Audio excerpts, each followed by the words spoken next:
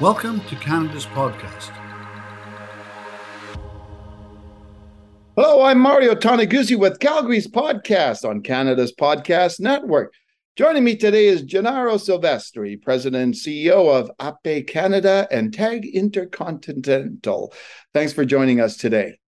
Thank you, Mario. How are you? Oh, I'm doing great. And let's start, Gennaro, by maybe explaining what the two companies are and what you do. Absolutely. So we have two companies, like you mentioned. Our first one is APE Canada. So APE Canada is the proud representatives to North America for Piaggio APE, the famous three-wheel scooters from Italy, that we've seen everywhere and all over Europe, little worker bees. Well, actually, the word APE means bee in Italian, so it's very appropriate. We are actually just in the process of finalizing our electric APEs, which are going to Transport Canada to become street legal. So that's quite amazing. And then our other company is TAG Intercontinental. And TAG Intercontinental, our catchphrase is purveyor of cool things. So what we do in that is we have robots, we have e-mobility. So we have a really high-end, beautiful handmade carbon e-bike. We have a folding e-bike.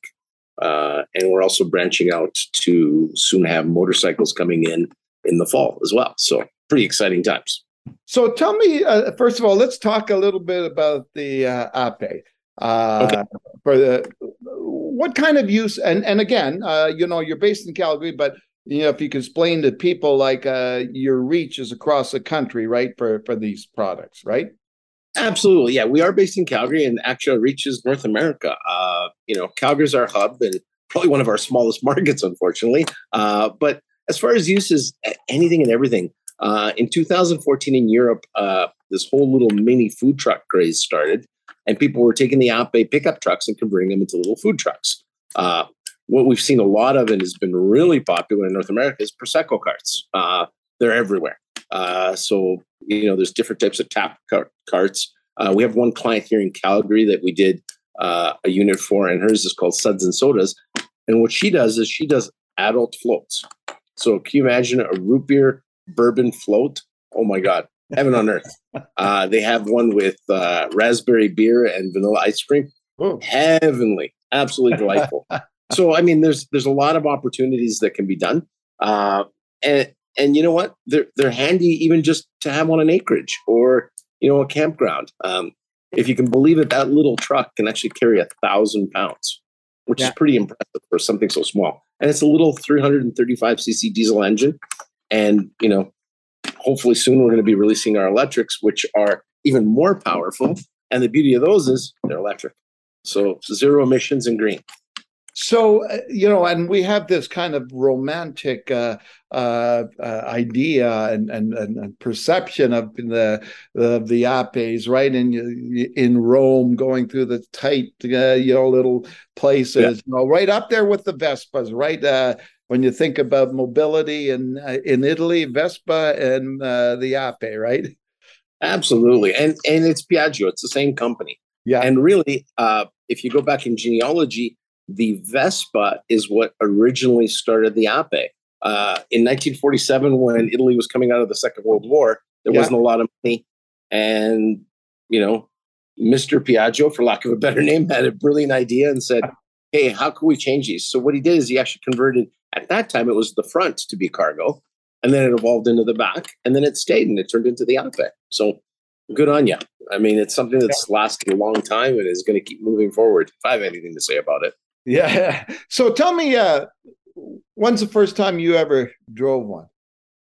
Oh, I think I was 7 years old with my grandfather in Italy. I didn't know what I was doing at the time. I thought it was really cool. And it's, I hate to say it, but I think somewhere in my psyche, that little romantic moment of being, with my grandfather and, he had his little handicap hat on and we drove around and, we picked up, we went to the market, we got fish, and then we went and got bread from my grandmother and unloaded everything. It was amazing.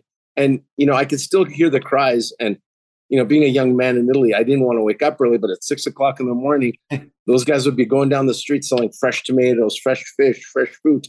And it's funny, even to this day, there's a little hole on the top of the Ape that's for your speaker. Oh, So, and they were blasting, pomodori freschi, pesci freschi.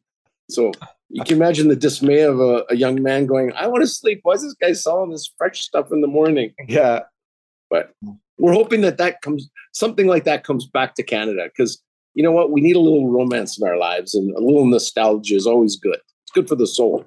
Yeah, it is good for the soul. Now, I visited your place there a couple of times, and what I was really intrigued by was the little robot, right? And that you guys sell, the Jita. Can you talk a little bit about that and tell me how it works? So through an initiative with Piaggio, there's a company in Boston called Fast Forward. So Piaggio was the largest shareholder of the company, so therefore it's Piaggio Fast Forward. So we were able to connect with that through our Ape connection. And what it is Jita is a little carry-all robot. So they have one that carries 50 pounds, and then they have another one that carries 20 pounds. And it's amazing. It's this little ball that it has LiDAR and vision sensors. You touch the button, and it follows your legs. And the whole premise around it is agita in Italian is a little trip. So it's, what could you do if you had someone carry your stuff? You would take a little gita. And funny enough, the large gita, a case of wine fits perfectly inside. So, there's some Italian ingenuity there for sure. And for North America, I'm sure I could put a couple flats of beer in there as well. So that too is available across North America. Absolutely, yeah. For that, we are the Canadian representatives because it is based out of the United States. We have our counterparts there who do that. But yeah, it is available. And you know what? It's been interesting. It's a pricey little unit. It is a robot at the end of the day. But man, to see people's faces light up is amazing. My wife takes it to the grocery store, and what started out as getting one thing ends up 2 hours later. And it's like, okay, well, I'm on this Instagram, I'm on this TikTok, I'm on this website. So it's always kind of funny to see how people react. Well, that's a thing, right? Which is kind of interesting with these cool products, right? Is whether it's the robot or whether it's the little truck, you call them the Instagrammable moments in this day and age, right? Exactly. So I just got to figure out how to convert that into dollars and cents. Let's talk a little bit about yourself, Gennaro, and being an entrepreneur. First of all, how long ago did you get into doing this?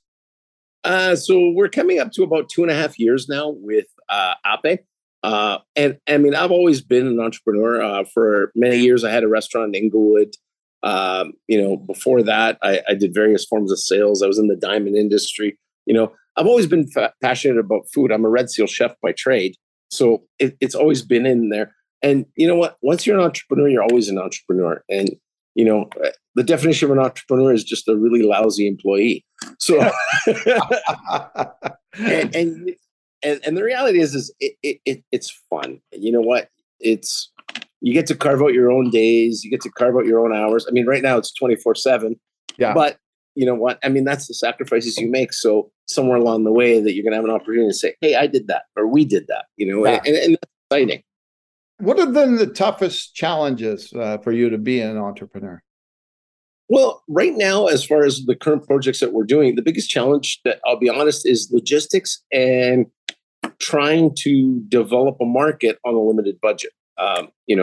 We all know that marketing, the old saying is, what's the difference between a good idea and a bad idea? Marketing, right? Yeah. And we've had some discussions about how to do that cost effectively and where we can go and things.